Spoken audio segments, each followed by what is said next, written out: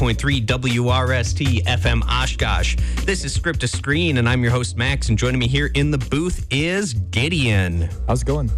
And today we are going to be talking about two very interesting modern realistic sci-fi movies from the let's say like 2010s era of filmmaking. I've been kind of writing some stuff pertaining to this kind of genre of film, and the two we have here today are Inception and I Am Legend. And what do you want to start out with today, Gideon? Let's go with Inception. Okay, Inception it is. I got a little bit of a clip here from Inception, and we'll let that run a little bit, and then we'll begin to talk about the plot.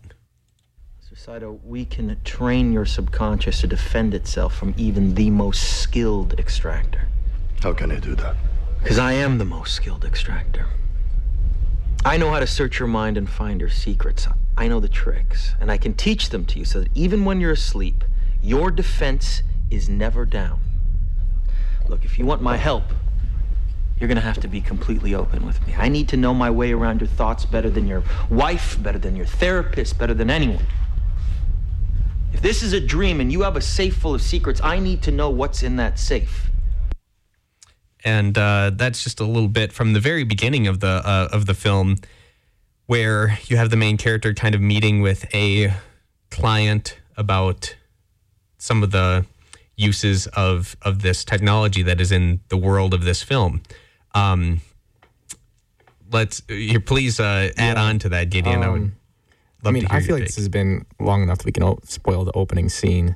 Yeah. So in the opening scene, he's meeting with Saito, and he's telling about the way a dream functions and the way dream logic functions. And then eventually, we discover that it's not, in fact, reality, and they are talking inside of a dream. And then we find out after that it's not actually even a dream, it's a dream inside of a dream. And then Saito is so impressed with the fact that they've been able to pull off this 2-level dream heist, essentially, that he hires them to go off and do this other heist for some international espionage stuff. It's no longer a heist because normally what they do is they go in and steal memories or ideas or something that's inside of other people's heads, and that's kind of their job. But what he wants to do is perform Inception, which is planting an idea in somebody else's head rather than stealing one. Yeah, exactly. So that's kind of the beginning of this. The genre elements are still a heist, which is fun. Yeah, it is. It is a heist, and it's a heist. It abides by the heist movie genre for the rest of the film, which is the way it's able to communicate its sci-fi elements so efficiently. Honestly, see, and like how I define this movie, I mean, yes, this from the story's perspective, it is just mostly a heist movie with some like interesting technology thrown in. But for me, like in a broader sense, this fits into, like I was saying, the 2010s realistic sci-fi action movie, where it's kind of this, how do I even explain it? It's got usually a male protagonist involved with some sort of unique technology that we don't have in the real world, and then it's like a film about that and how they're interacting with it. Usually there's like a strong female secondary character who is either a love interest or just like a part of an integral part of the story, which happens in this with two different characters, actually, one being a romantic interest and one being the example of what they're like usually when they're not the romantic interest. They're just like either really skilled at the technology or something like that. So that all happens. I can't remember what the girl's name is that works with them through the heist. Ariadne? Yeah. She's like a very creative person. And apparently this technology, by the way, is like in the world of this film, it's widely used. It's already come out. We don't know who invented it unless it's that professor in like London. A lot of France. The literal elements of this movie are obscured. Yes. Intentionally so.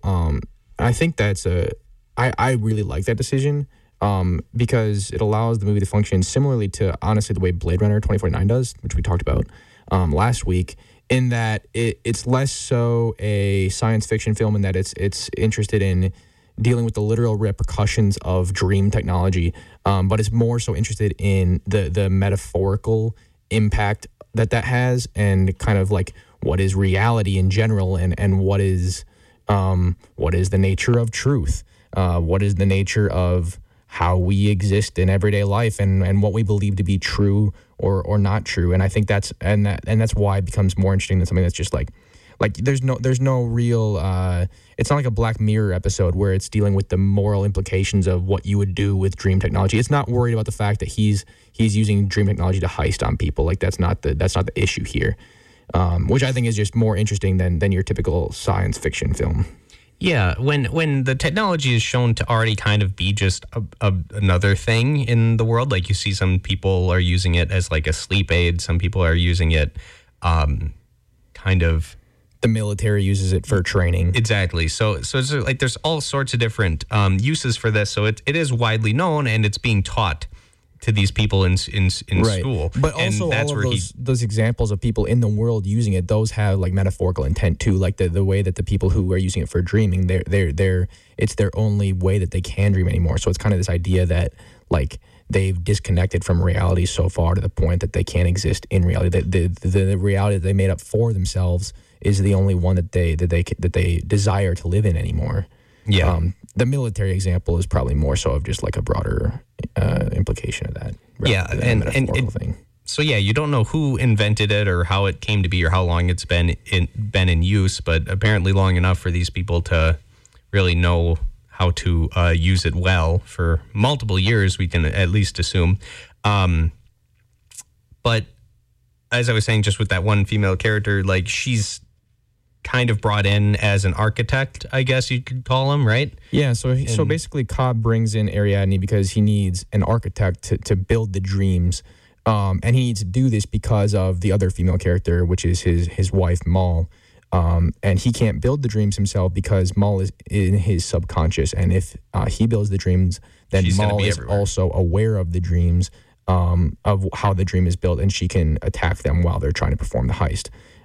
Which is why they hire Ariadne, and then after they do that, it's a genre element of the heist movie where they have to go and build their entire team. So they get Ariadne, they get Arthur, who is he's kind of like the buddy that which you find in like Ocean's 11, like Danny Ocean and Brad Pitt's character are already buddies before the movie starts, and then those two go out and go get the rest of the team. So in here, it's Arthur and Cobb that go out to get everybody else. So then they get Ariadne, they get Eames, Saito's the guy who planned the job. They get Yusuf, who's the guy who gives them the dream potion that allows them to basically go down deeper and deeper, more and more dreams within dreams. And they got the target, obviously, which is the guy who Saito wants them to plant the idea inside of, which is, again, a really fascinating way to tell a story because it's really this movie. Like I spoke before, I don't know if I spoke this on the podcast or the radio show, but Tenet has a really interesting way of doing. It speaks metatextually on a certain level about how its main character is called the protagonist, and it's just the protagonist. And if you look at it metatextually, you can see how he kind of influences his past self, and how a creator, when they come into a work, they're going to have look back on something and rewrite something. And it's very much a movie about rewriting and editing, I think. Whereas Inception, I think, does that same thing, obviously 10 years earlier, but in the way that it uses dreams within dreams as stories within stories, if that makes sense. So basically, Cobb has to tell a story to Fisher while the story of Inception is being told to us.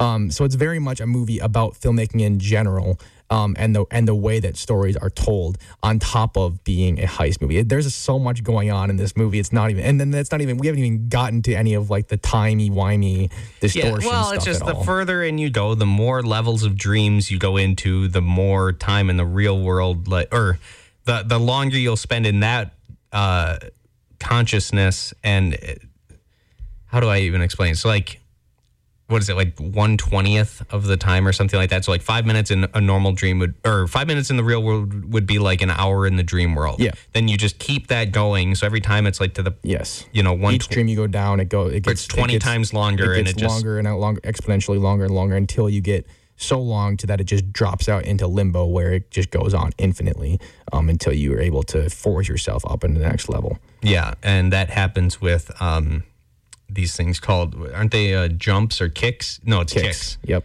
And so that was one thing. And the kick is what happens. You see that, and again, that's just the movie's set. It's so complicated that it has to be efficient in storytelling, and it sets up all this stuff in its first 10 minutes with that first heist. So you get the dreams within dreams stuff happening. Like it doesn't ease you in really. It really does show, okay, we're doing dreams within dreams right off from the bat, and we're gonna go deeper from there. So it's like it could have gone easy. It's like you start in a dream and then you wake up in reality, but it doesn't do that. It goes dream within dream, and then you're in reality. I mean, unless it's all a dream, in which case it is a dream within a dream within reality. The kicks didn't really make as much sense to me as like. But then right again, so it does do the kicks at the end of that at the end of the opening scene, because that's an integral part of the world and the way it's built together. I'm saying more further along, like because as this plot progresses, obviously they have this heist where they're trying to plant information into this one businessman's mind. To disband, we haven't said this yet, to disband his father's empire. So basically, they're afraid that he's going to basically rule the world with his father's empire because it's become so powerful. And so Saito is a rivaling company who wants to disband his empire for the betterment of the entire world, not just his own personal interests. But I'm just saying, like, the kicks the way that they set up the mechanics of a kick, how it wakes you up out of this one guy's like special concoction of I guess you'd call it like Inception. Yeah, so he's got an inner ear function, so it puts you down within the dream, and so you can't. So like you have to go. Otherwise, it's not possible to just hook up to the machine and go down a level without having this special concoction. So he does it so you sleep easier, but he's got this function within it that allows your inner ear function to remain enabled still. So if your inner ear is like feels the drop, it will wake you up. But there were things that like should have woken them up a few levels down that didn't. Like, I don't understand how, like, they show that if you're falling, like, it should like instantly wake you up, and I get that a lot of the falling was like one level in, but that should have still woken them up. Like, I as far as I understood, like through multiple levels. Like, why would it only affect you one level in after that, and then like because I think they go down 4 levels. You have the real world, you have first dream level, and second and third, and then they go to a fourth, which is like the most distorted, and that's where all the big climax of this film kind of happens. But it's like in that first or second dream level, there's like a consistent fall that just keeps happening, and it's kind of working as the timer. Yeah. So why are they not feeling that? Like, because they missed the first kick, and so once you're in free fall, there's no kick anymore because you're in zero gravity. There's no gravity happening until they hit the water, because that's when the second kick is going to happen. So their intention is to happen when they first break out, when they first fall off the bridge, and that's when they were intending to use the kick. But once the car is in free fall, there's no more change. It's like in physics when you're in like an elevator. And they have an elevator in this one, but in an elevator, you're accelerating when the elevator starts to move. But as soon as the elevator is moving up the shaft, you're not accelerating anymore. But then when the elevator slows down again, then you are accelerating again. Yeah, but like, so I don't know. I mean, it's like when you're jumping off like a high dive. Like you go to a pool and it's got like a 40-foot high dive or something. You feel that the whole way you're going down. Like you're still feeling that feeling in your gut, and that was like what I'm picturing with this kick. Yeah, 9.8 meters per second. The way I see it, it's still, but they would have still been accelerating in the car as it's going down off this bridge. I think the idea is that it's a faster acceleration. Like the bridge hit is like a faster acceleration, and it's like once they hit the water, it's like completely stopped. I get that, but that was just one thing that bothered me. I mean, I'm sure. But again, my point about all of that is that the movie is much more concerned about the metaphorical impacts of all. It's not as concerned with the literal things of it. So the fact that it's there, I think it's like it serves its function for the story. And again, it's whatever. I think it works literally. I couldn't. Yeah. I don't think it's that important. But yeah, I mean, and I had never seen this film until this watch through that I had to do. Yeah, and I was pleased with it, but I've definitely liked other Chris Nolan films more than this. This is Christopher Nolan's best movie for me. I still think Dunkirk is better. I think Tenet's better. I think the Dark Knight movies I think are better. I think out of all of those, Dunkirk it comes the closest because it's the clean. cleanest and most put together out of all of those. But I feel like Inception has this level of, it's elegant in a way that Christopher Nolan movies never are.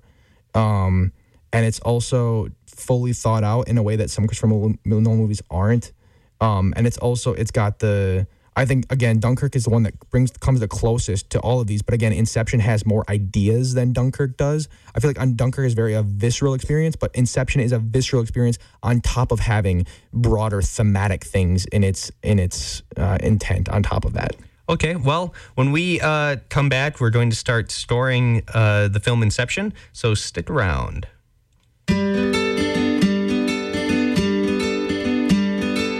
Hi, I'm Larry Mealer. Weekdays at 11, we bring you programs on topics you can use. From computers to health, home repair to gardening, our experts have answers to your questions. And we discuss Wisconsin's natural areas and the best ways to enjoy them. Weekday mornings at 11 here on 90.3 WRST FM Oshkosh.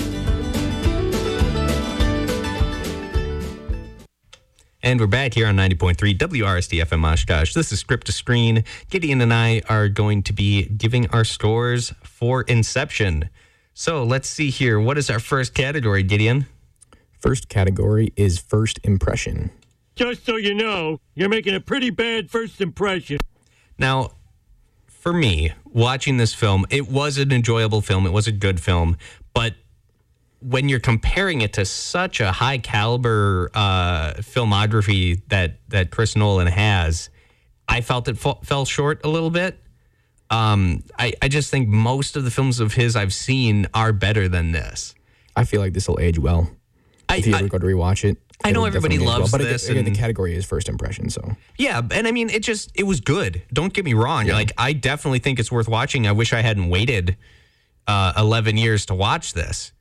But I just think that he's done movies that are kind of in this same, I don't know how to even describe it. Just kind of give the same vibe as this. They all kind of, but I think he's done it better. Science fiction. It's his thing. Yeah, I know. I mean, but even when he doesn't do. Okay, so why is Tenet better than Inception? Because I don't think it's even close. I feel like Tenet itself is visually better. I think it looks, I mean, there are certain points in this film where it's like the effects just kind of even break your suspension of disbelief a little bit. Well, I mean, I think more in the fourth I think level the effects here hold up 100%. I saw last time I saw this. I saw fortunate enough to see it in the theater. They re-released it right before Tenet came out, and I think this holds up ridiculously well from a VFX standpoint. Sorry, go on. No, but I don't know. There were just things visually I wasn't a huge fan of. Like the stuff in that's all. It's intended to be on reality. So like that's the crazy thing about it. Like it's not supposed to look like reality, but it's supposed to feel like reality, and it does. Yeah. Because it's very much because it's about what is or is not real. It has to feel real, even in the midst of the fact that it's not. And I think that's a crazy, and so that's using visual effects for a story purpose, which is what I love when it happens, and it happens here, and it's just done in one of the best ways possible. Again, it's like, it's hard for me to exactly put a finger on like what all the, like every single little issue. It just felt like there was something a little off about it to me as I was watching. It's really hard to describe, but I would say it's just, he's done better films. Again, this is still a good film, but there were things that I had issues with. Like I said, I felt like the kicks weren't consistent and it didn't make sense. And same with like the water, how water affects you in a dream wasn't consistent. And if it's at this level, shouldn't you also be feeling it like a few levels down? Like, why would it stop? Yeah, I think that is like if it's raining on level 1, then he actually feel it in the second one, but why don't you feel it in the third? Well, because it's not the same host of the dream. So like Yusuf pees his, or is it Yusuf? Oh yeah, Yusuf pees his pants in real life, and so he's the host of the dream in level 1. So it's raining in level 1, and then he's getting rained on. So they're in the car, and so when rain comes in the window of the car, that's when it starts raining in the level 2. But then on level 2, whoever's hosting the dream there, I think it's Arthur. I think Arthur's hosting the dream on level 2. So because he's not getting rained on in level 2, so it's not raining on level 3. But I mean, they're all getting hit with the water in the car. So that's like, But he's not the host of that level. but I know. Okay. Well, it just seemed. It's definitely complicated, but I don't think there's like many logical flaws in the way it works. All I'm saying, it kind of threw me off. I still think because it threw you off doesn't mean that it's a flaw in the movie. Is all I'm saying. I'm saying it seemed a little overly complicated, and they could have avoided having to explain all these issues and all these things by just not implementing a water system like that. Like, Yeah, nobody's asking for that. Okay, that's fine. But I feel like the idea of things translating between dream levels and how it affects you is just a really interesting idea, and the way how something affects, and it just I think all of it's really cool. Okay, well, my score for first impression was an 8. I can say that pretty solid. 10 out of 10 for me. This is one of the first movies that like really got me into film and just filmmaking in general. And just I saw this probably 2 years after it came out. I didn't even see it in the theater. But I feel like a lot of those type of movies, like in the past, even other Christopher Nolan movies, like The Dark Knight Rises, I used to love when I was a kid. But I feel like I've come to this point where it's like it's not that it doesn't hold up as the way it used to. Whereas this, I feel like it's just a genuinely great movie, and does hold up on its own aside from my nostalgia for it. So 10 is my score for first impression. Okay. Then our next category is story. And with story, I think it was a good one. I did enjoy how it was written about him and his wife. Like, I definitely thought once, and I'm not going to spoil it here, even though it's been out for 11 years. Yeah. Once you kind of learn what happened with his wife, like the full story, I thought that was awesome, and I loved how that was written. Well, and that's the reason why I think this stands above most of Christopher Nolan's other works, is that it does have, like, it's the heady sci-fi that also has the heart to it. Whereas a lot of times, especially Tenet, it's heady sci-fi without as much of the heart running without it, and this has that running throughout the entire thing. And it's a movie that makes you feel things, which is not something you're used to feeling in a Christopher Nolan movie. And I think that's like what he pulls off, and the reason why she's there. On top of all that, it's just amazing stuff. Yep. So for story, I think I'm also going to give this an 8. Again, it's like I had some like issues understanding certain aspects of it, and also like it just seemed a little over complicated when it didn't need to be. And like how does aging for a person's consciousness work in a dream? Like why is that consistent with that dream's timeline, and like all sorts of other things that just didn't seem to flow the way I would have liked. So they show that's part of the Maul and Cobb story. I know, but not just his, but then also the other guy, Saito. Yeah, I mean, that's just the way it works. But like, is the way they show. Why would you be? But it just never made sense to me. Like, why would you be aging in a dream like that, and then not? Well, they show it. They're not actually. It's like they show once where it's, again, Christopher Nolan's doing this thing where it's like what is or is not reality. He does this in Memento too. But one time he shows them aged on the train tracks, and then one time he shows them as not aged. Yeah, well, that's fine if he's trying to convey like the age of their consciousness. That's fine, but like their physical bodies in a dream world, they're in a dream. There's nothing physical there. Then why would they be aging physically? Because we know metaphorical, dude. They're just showing it's literally using visual to show a metaphor. That's what the other guy isn't. But the other guy isn't. He's an old man when he's in his like dream. Okay, but it's not real. It's either That's why they either can show you're both. aging in this or you're not. If you're not, like you're saying what happens with the couple, then that's fine. Then that's like you're just not visual. Physical. You can't argue this because they're both aged and not aged at the same time. It's neither. It's metaphorical. It's showing that they're both still the same person as they were when they started, as well as their souls have aged along with each other together. But Sato isn't. He's you're not seeing a young. You're not seeing the young him. You're seeing the old him sitting at that table. So and Leo's a young dude because he washed up on the shore of Saito's subconscious. Yeah, but Saito's apparently been there for like 60 years or whatever. This is not worth arguing about because it's literally does not matter. It's literally using it as a metaphor to show how they've aged mentally, not actually to be whether or not they're physically aged. I would agree if they hadn't done the thing with the old Sato. That's what I'm saying. My story for story is 10. I think this, again, I've talked about the way that the metatextual elements of this work, which really, again, didn't click with me entirely until this last theater viewing, specifically because I think, again, this is a really heady idea, but I think the argument about whether or not the ending, whether or not he's dreaming or not, which is, even if you haven't seen this movie, you've definitely heard this argument if you are paying attention to pop culture whatsoever.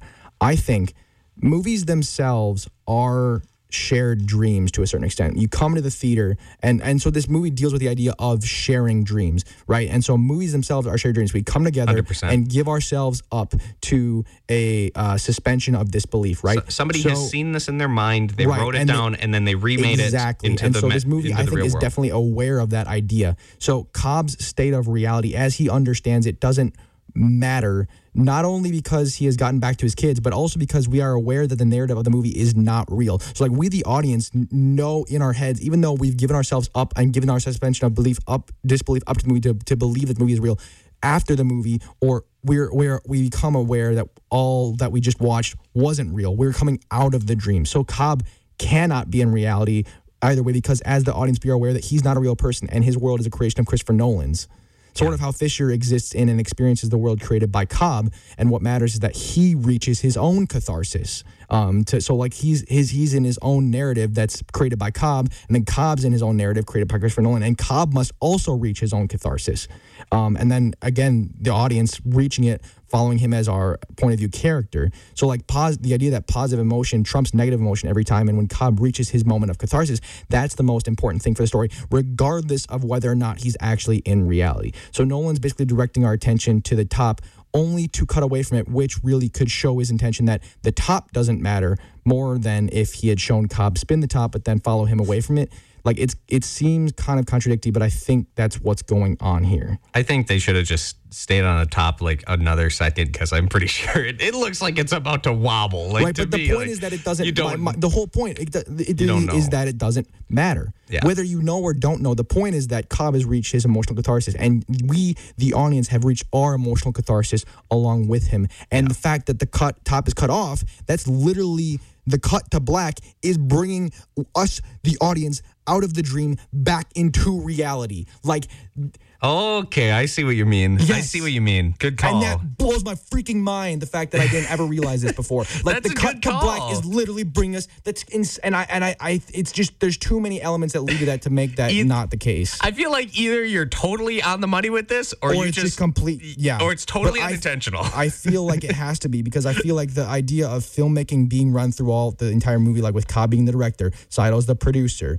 Tom Hardy's the actor. Like, you've seen these things on the internet. That's a good parallel. Wow, you're totally right with that. I mean, I think that is a really, really cool parallel that they do with that, using symbolism, and that's neat. I do dig that. And if that's the case, that just literally makes this one of the greatest movies of all time alone. Because, like, how do you pull that off? I don't understand. It's hard and to again, do. like, it's the metaphorical aspects of this thing that I mean, when I was a kid, I loved to, when I was 12 years old, I loved to go on the internet and try to figure out all the different things and how all the different timey-wimey dream levels worked, and see and I can tell you all that if I had the time to do it, but what I don't really care about what I care about now is what it's trying to say metaphorically, and I think it really holds up so well, and that's how this movie ages with you too. Like, it just kind of has come to a place where I can look at it in a different way than I did 10 years ago.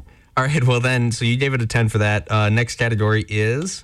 Actually, I don't think I did. But, I thought you said...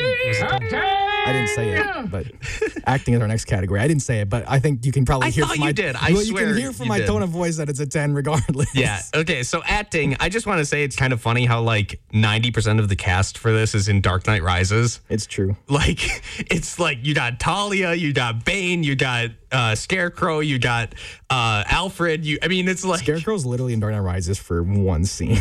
He's still in it though. But He's in all three. He's like one of the most consistent characters. Yeah, that is interesting actually. He's the only villain that's in all three of them. But I just think it's it's kind of funny. Like, it shows that Chris Nolan, just like a lot of directors, has like his preferred cast. Yeah. You know, you got like Adam Sandler always puts his buddies into those films. He always, you know, you have Jon Favreau always puts his friends into Quentin it. Tarantino labels them the gang, I think. Yep. That he always has at the end during the credits. Exactly. So it's like you got all these directors who always have these favorite actors, and this is no exception. And Tom Hardy also is in Dunkirk, and you got all.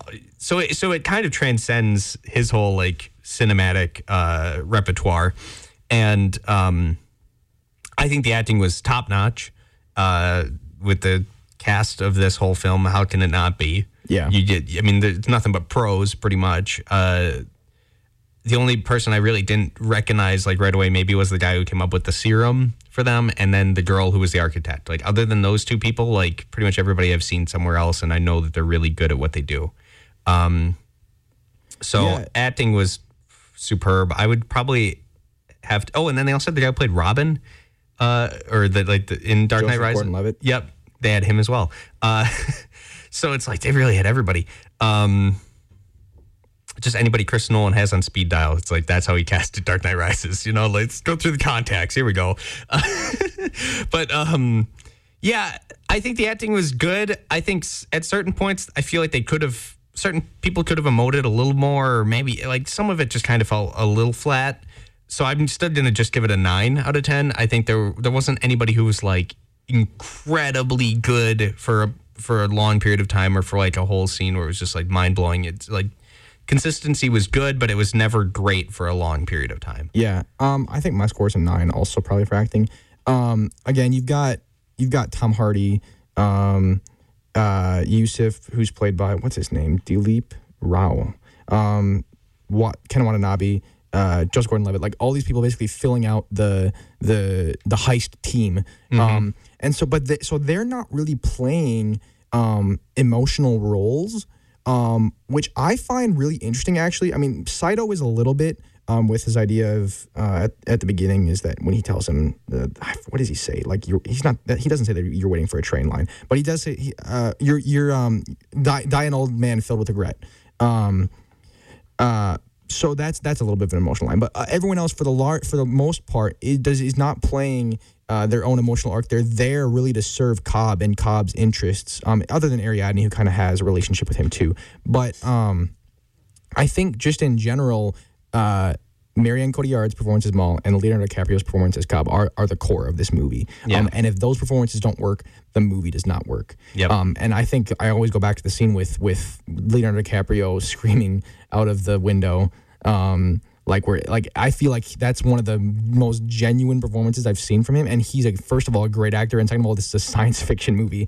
And to get that type of performance out of this type of movie from that actor just is like crazy. And every time that scene just like that's a good one. Just grabs you by the heart. And again, that's what I'm talking about when I was saying. That's probably my favorite scene in the film is that when that's because revealed. it's the heart of the movie, I think. Yeah.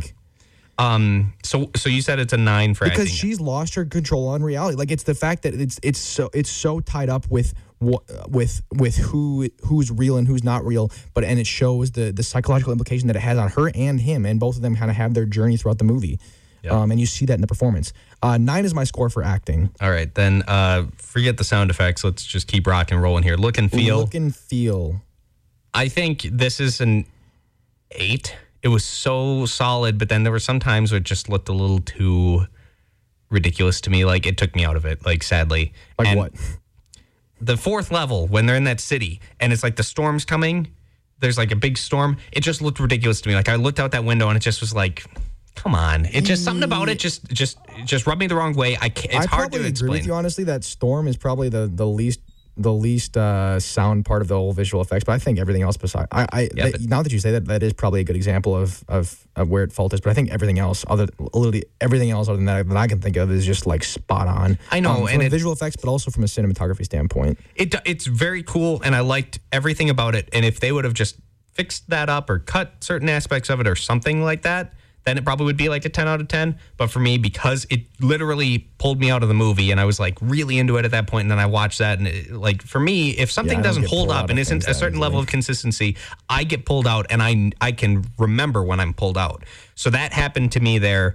And so that's why it gets knocked down to an 8. I mean, that's why Rogue One, it was, in my opinion, one of the best Star Wars movies ever made. But when the store fell short, it pulled me out of it, and it lost, its 10 out of 10 rating for me. It probably would be my favorite Star Wars film if not for the score failing.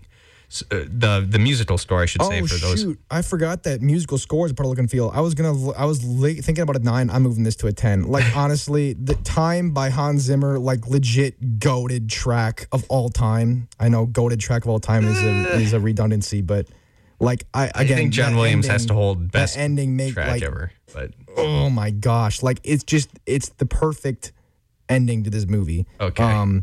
But again, even throughout the rest of this movie, Hans Zimmer's score is just really kinetic. And soulful where it needs to be, which is kind of surprising. Like, you don't think of those two words fitting next to each other. I might push this back down to a 9. I think I'm gonna go to a 9. Again, cinematography wise, it's really great, but it's not to the perfect level. So I don't think I can give this a 10. I'm gonna go with a 9. Last category then is effect. For me, I'm gonna make it real short. Left me more confused than Tenet a little bit with certain aspects of it. Like, I was questioning more things in this than I was in Tenet. That's kind of surprising to me, honestly. I think Tenet is just, especially on a first watch, more confusing than this. But it was tough, but I kind of got the gist. Right. Mostly for Tenet. With this one, there was plot holes that literally I didn't understand, and you kind of helped me with one of them here, but most of it still doesn't seem to really hold up to me. Whereas at least in Tenet, it I get it. I understand what's happening in there with the time inversion and everything like that. And there weren't plot holes that really threw me as bad as what happened in this. That's surprising me, because most of what I've heard from other people, they think Tenet is much more confusing than Inception. But I would say a 7 for this. Right. I've gotten to a point where I understand both of them, that I can't really relate to that. Idea of them being confusing. I did the first time I watched them, but I put so much time into understanding these movies. This is easier to understand on a broader level, but with mechanics of it, it doesn't work as well to me. Right. That's my issue. But I think for me on a first watch, I would rather be confused about the mechanics but understand the broad level. But I think with Tenet, people were confused by the mechanics and therefore didn't understand it on a broader level either. Which is interesting. Effect for me is a 10. This is, again, especially this last time I saw it in the movie theater, it was the movie that I loved for so long and had never been able to watch in the theater, and then I finally got to see it in proper screen size and proper sound, and it was just almost euphoric. I bet that would have been cool. And then especially with that thing that I said about the ending clicking for me, at least clicking the way that I think I want it, it was just perfect. 10 out of 10 for me, which means that our final score let's just get right into it. An 88 out of 100, which I am very happy with. Yeah, that's pretty good for our scoring puts system. It at 1 above Ford versus Ferrari and 1 below Into the Spider-Verse, which I think is great. That's a good placement. That's a good placement right there.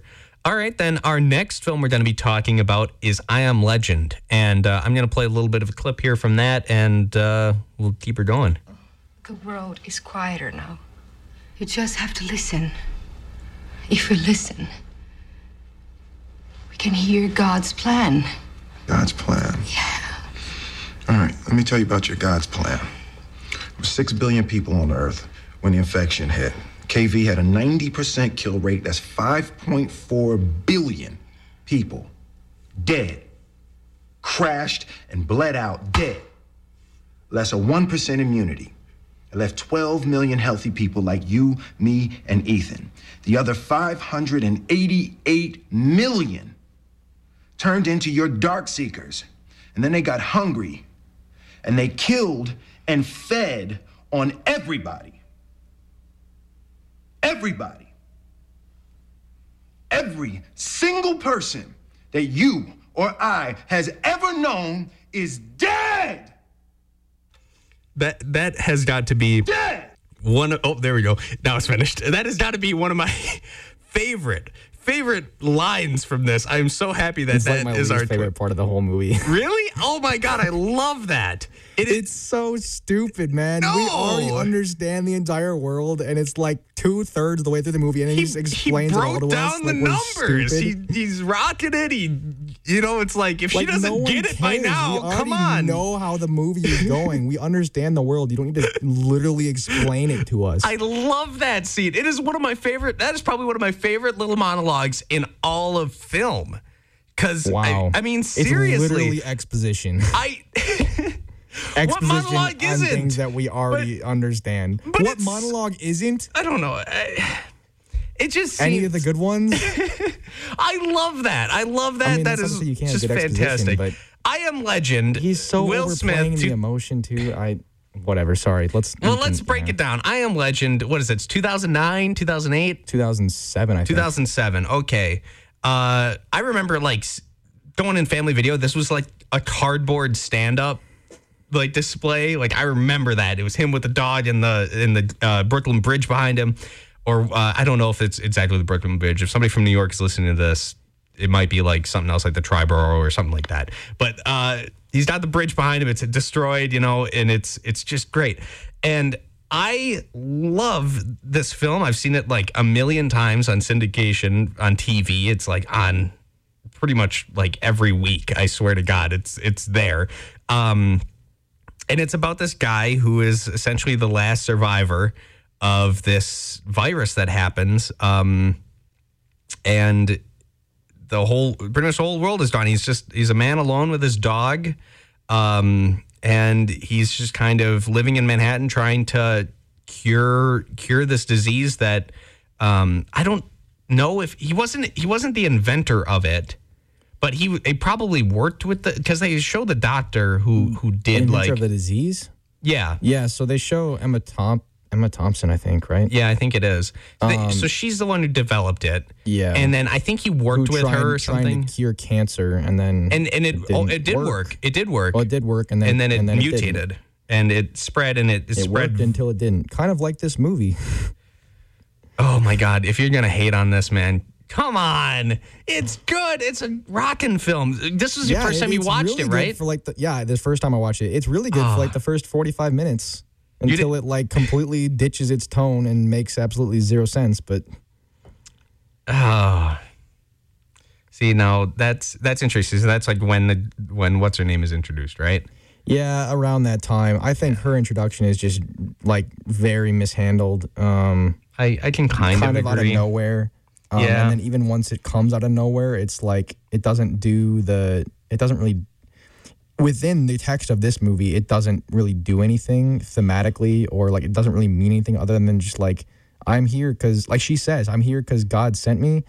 But then it's like, okay, well, why? she had like a moment where it seemed just too good to be true. She like turned into the radio for some reason, and then she heard his broadcast. Okay, so this is what everyone hated on Signs for doing. Have you seen Signs? Yeah. Okay, so everyone hates on Signs because it does the thing at the end where everything comes together because it's God's plan.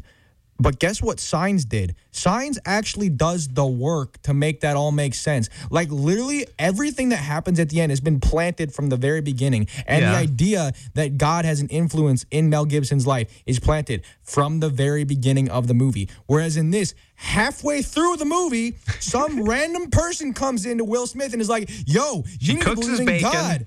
Why? This is not a thing that the movie's been concerned about for the entire time. You can't just bring that up and then expect it. And then it like even I think it's and then less even the very ending, that idea. They do the thing with Signs. Well, it's a very similar pacing to the way that with Signs, where he's like, look at the butterfly, and then he looks at the butterfly, and then he it literally does nothing. I never caught that. Happen? I never caught that butterfly thing until my most recent watch of it. By the way, it's so stupid. This movie. Okay, so I really like the first half. I agree. When he's alone, it's better than when she's introduced. Yeah, you're just vibing with him and the dog, man. Yeah, and it's so sad. And they don't explain it. And they literally just let you, they put you in the world and just say, here we go. I mean, they do a little bit. They give you the flashbacks. And they do the flashback. I think the flashbacks are dumb. I thought the flashbacks, the way that they do them sporadically, is cool. I mean, it's fine, but I just don't think you need them. I think the most interesting part of this movie is that you're kind of dropped in and then left to figure out the little pieces of information that you pick up here and there about how we got to where we are. And all that stuff is great. And then they just try to tell you word for word how it all happened. I don't understand how you do something so well and then just blow it off for no reason. It's so stupid. I like the breakdown of the numbers there from that clip. Is that what you're saying? Like, I mean, they shouldn't have done part of it, but like even the stuff with. That's probably the most blatant example of it. But there's other times where like he talks to the dog and he's like, "Yo, I can get sick still, but you can't." No, or I can vice versa. Yes, you can get still. Like We knew that. We figured that out. You don't need to tell it to us. We're not stupid. Not necessarily. I mean, there are hints at it, but it's not There's obvious. hints at it. You don't need to explain word for word to the audience. The audience is not stupid. Do not treat the audience like they're stupid. And this movie bafflingly treats us like intelligent human beings for half the movie and then just dumps on us like we're dumb. It's so annoying to me. I can't believe you you had that sort of effect. I don't know if I've ever seen you like this. I don't think I've ever seen me like this. Yeah, like I've never seen this sort of reaction from you from any film, and like this is how I get with Star Wars. I've never seen you get like this about anything. And I don't even care. Like I literally don't care about this movie. Like it's just whatever. Because I normally have like the just who cares, move on with your life type of attitude. So maybe we'll just do that for the rest of the episode. But it is really annoying to me. I just don't understand. I like the energy, man. I like how you're at least passionate about it, because then that means that this movie left like a pretty notable impression. Nah, I forgot about it after the day I watched it. Uh-huh. It's just because we're talking about it again. Yeah, sure. You can try to keep this facade up, but you and me both know the truth. But yeah, so essentially it's this guy, he's alone. It's kind of like, Castaway, but he's only alone for so far 2 years. I think he's in like year 2 of being alone. I'm pretty sure. I would have said 3, but I don't know. It's 2 or 3, but it's not 5 like Tom Hanks was dealing with. And he's there. He's alone. He's doing his thing, and then eventually some sad things happen with the dog, and then he's in a deep depression. This woman and her son find him, and so he's not alone anymore. And then it's a big action sequence towards the end, and then pretty much that's the end of the film. And I mean, if you haven't seen it by now, this film is 14 years old. I mean, come on. It's on TV all the time. Just tune in next time you're watching it, because it's awesome. I know Gideon's acting like the second half's not. I still think it's really good. Watch some of it. If you haven't seen it by now, it's not worth it. Watch Inception instead. No, watch it. And by the way, I think the visuals hold up really well in this film too, like better than even Inception. There's no way this holds up even close to as good as Inception does. I think it does. But anyway, visually, the stupid vampire zombies look so dumb. Hey, at least you said vampires first. Most people don't put that together. I think they're definitely supposed to be vampires. They are vampires. They're essentially vampires. They're a different name, but same thing. Like how zombies in Walking Dead are just called walkers. And that, or the undead, but they're never called zombies. Yeah. Do we want to talk about what this movie was supposed to be, or what like the source material is? Do you know about that, and like the original ending of this movie? Which I don't understand either. Like that he survives it? No, not that he survives, but that the zombies or the vampires are the good guys. I don't understand that either. Like, I didn't know that. So they changed the ending from basically the vampires come down and they see like all the people that he's killed, that he's hung up on his wall to try and save pictures, them. And then he realizes that he's like been screwed up the entire time. Well, because he thinks that they're bad, higher but thinking. they actually are, and so it's his fault. But like, they're still vampires. They're still bad guys. Yeah, they're still evil. I mean, they're just people who are infected. I mean, that whole point is to show that these aren't just like mindless zombies. There's a actual like kind of cinematic romance between the main bad guy. I don't understand. Like, because these are humans. He's trying to cure them, and he wants, and he gets to that point, and it's like, I don't know. Watch it, folks, and decide for yourself. But I would say don't watch it. We're gonna cut to time. We're going to cut to a very quick 30-second break, and then when we come back, we're going to start scoring I Am Legend, so stick around. You're never completely ready to adopt a teen. For late nights writing English papers. For your teen's music taste. For dinners, where they talk more on their phone than with you. For the first time, they call you Mom. You're never completely ready to adopt a teen, and you can't imagine the reward. To learn more about adopting a teen, visit adoptuskids.org. Brought to you by the U.S. Department of Health and Human Services, Adopt U.S. Kids, and the Ad Council. And we're back here on 90.3 WRST FM Oshkosh. This is Script to Screen. Gideon and I are scoring I Am Legend. So let's see here. What is our first category, Gideon? First category is first impression. All right. Just so you know, you're making a pretty bad first impression. And I've always loved this film. Originally, because I watched this a long time ago. Like the first, I can't even tell you how old I was the first time I watched this. I don't think I was 7, but I was like probably 9 or 10. The one thing that kind of messed me up, like that really irked me, was like those flashbacks. Because when I was like a little kid, those ones kind of freaked me out. There was something like to the emotional reaction that just was like, I didn't like watching those scenes. But I never thought this was a bad movie. I always was like, if this is on, I'm watching it, because it was always entertaining. And still to this day, if it's on TV and nothing else is, I'm like, heck yeah, I'm watching I Am Legend. Let's do it. I don't care if I'm 40 minutes in or, an hour in, whatever. It's like, let's do it. So I've always thought this film was really, really good. I think first impression for this was probably a 9. Other than his little flashbacks with his family, which always kind of bothered me. Not so much anymore, but I was very pleased with this. Yeah, this movie's not good. I'm giving this a 5. I don't care. Let's move on. Jeez, man. Sorry, I'm just joking. I'm just trying to play off what I said earlier. I really don't think this is just all that great. This is your first I was trying watch, to joke. so. That was probably didn't come across as a joke. This is this was, though, your first watch. It So was my everything first you're watch, saying is really like how you're feeling about it post number. Yeah, I really just don't think it's that anything special. Honestly, if I had to say now, it might be a 4. I just don't really like it all that much. I don't think it has anything interesting to say. I don't think what it thinks that it has to say is saying it in an interesting way. Again, some of the visceral effects hold up well in the first half, while the zombies are kind of out of sight. But Vampires. once you kind of start to show them, vampire, yes. Once you start to show them, they start to come on, and like it just kind of falls apart visually too, and viscerally as a result. First impression score is a 5 for me. Okay. What was I'm trying to remember, what is the disease called? Or the virus? They call it I don't remember. I can't remember. It's such a cool name. They have like a really cool name. But all right, next category is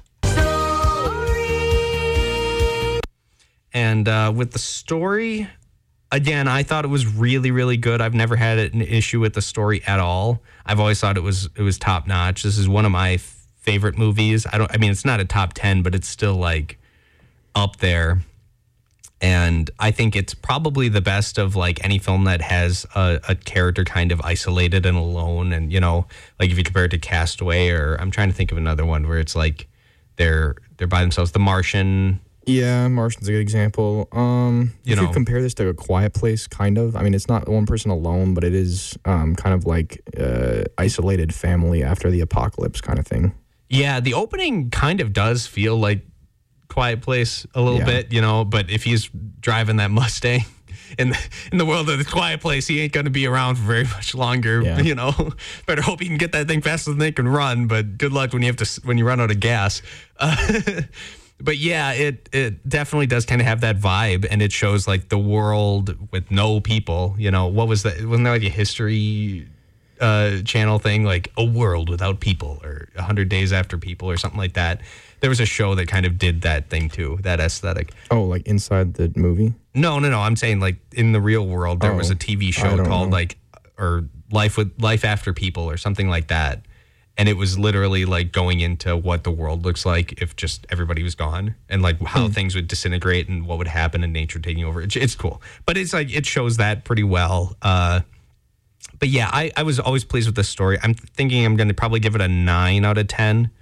I don't know if there's one part I'm not a big fan of with him, like after the thing that happens with the dog when he's just like on the dock. Like, I don't know if I really like the way they wrote that. But it's hitting that beat in a script that a script has to have, which is like the low point and the approach to the, what do they call it? The build up to the climax. Approach to the death door. It's called a gauntlet, maybe. I don't know. Whatever the screenwriting books call it. It's like the thing that you have to have in a script, which just kind of reeks of.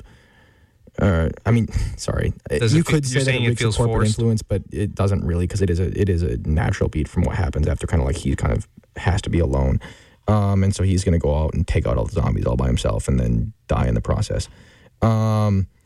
I don't know. I think this just doesn't really have anything interesting to say to me. And again, what was engaging to me about it is the way that the story progressed throughout the first half, and the way that it kind of the plot evolves and kind of how we're just kind of sit and figure stuff out. But then again, it just kind of shows that's not really what it was trying to do. I don't know what it's trying to, like, I'm just confused by the end of this movie. I don't know what it's trying to say. I don't know why it's trying to say what it's trying to say, the way that it's trying to say it. Like, none of it makes sense. And that's exactly the worst possible feeling in a story, is just not knowing what the heck is going on. And not like in the way that, like, you understand literally what's happening. It's just like there's no purpose behind any of it to me. Which is just, and then when the literal elements fall apart on top of that, it's just like, okay, I don't care anymore. So this is a 4 out of 10 for me. Oh my God. Okay. Now I'm kind of feeling how you were. I mean, if you want to convince me how the story makes any sense whatsoever. We don't have time. We have about 5 minutes left here. So I'm going to go into acting. I think acting is where this movie is amazing. Probably Will Smith's best film. In my opinion, he carries it so well, and he's just fantastic. That monologue right there is just perfect when he's mimicking the Shrek scene. That's great too. Like, dude, yeah. Why is that in this movie? Because that, like, I understand what's happening in the. I understand the subtext, but it's still so weird that he just walks out and randomly starts quoting Shrek. Makes sense, man. I know. I'm not. I understand. He had a kid. He obviously has watched this before. He's a fan of it. Well, no, that's not what I got from the subtext. But I'm not just saying that. I'm saying, like, the subtext is like the commonality between what's being said in that scene and his situation in real life. Yeah. About being alone. Yeah. And, that all makes sense. Right. But it's that's just so weird that they chose Shrek. But it worked. Do that. But it worked. I think they realized, so like, this monologue is from Shrek. It's like this scene, this inner, this exchange between these two characters is perfect for the scene. I don't know. Acting, I'd say 10 out of 10. I loved the acting in this film. I think it's Will Smith's best. What do you think for acting score? And then we got 4 minutes left here. 6 maybe. He does give a good performance for most of it. I think when she comes up along, she's fine. She's passable. Again, I think that scene that we played, the clip, I think that's his worst part of the movie, because he's just over it. Like, he's kind of been subdued up to this point, and you see little glimpses of the emotions that are happening in him, and that he's just kind of like laying on the ground. But like at that point, it kind of doesn't match with the tone that's been set up to that point. So it just kind of comes across as ploying and just not interesting. 6 is my score for acting. You said 10, right? Yep. Look and feel is our next category. I love the visuals in this. I think they all really hold up well, especially for 2007. There's no way, dude. I think the so bad. The vampire dogs are incredibly good. They just look like dogs with big, veiny, weird. Yeah, no hair, and they're infected. Yeah, and like, I get it. I think it works really well. I think it looks great. What is interesting about it, though? Like, they're just people. I'm watching this, skin. and what's interesting is that I'm watching this film from 2007 that has a lot of human and animal characters that are infected with this disease and look shockingly different from normal humans, yet it doesn't ever it's never hitting the uncanny valley. It's always great. Bro, you can't. There's no way. I think the visuals are amazing in this. They're so fake. I totally disagree. I think this is one of the best looking. I feel like when the girl's on the operating table, when she's on the operating table, she looks good. That's the worst part of the whole thing. Like, her skin, the way she breathes up and down, and the way the skin stretches, it just looks so fake. To me, it looks great. Completely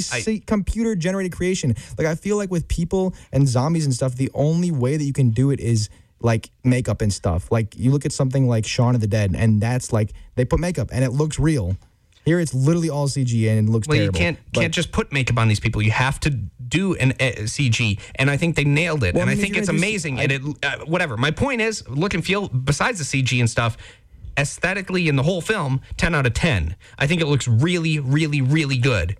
And I think the city is totally believable, that it's overgrown and the overgrown stuff looks pretty good. Like, how do you even make New York? And that is CG, like but you can't tell it's CG. Like, you know what I mean? Yeah, obviously. And that stuff looks great. Yeah. So what is your look and feel score? And then we got to get into effect here in the last minute and a half. I'm going to go 4 or 5. 5. I'm going to go 5. Yes. Moving on. Wow. Okay. Effect. I think I would give this probably an 8.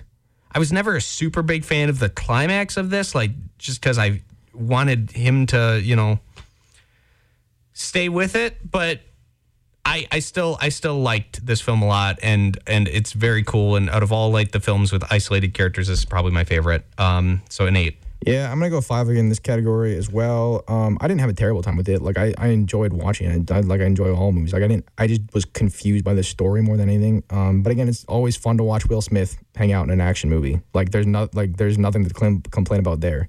Okay. I think 5 overall is fine, which gives us a final score of 71, which puts it at the same score as Judas and the Black Messiah. I think it's much, much better than that film. I think it's much, much better.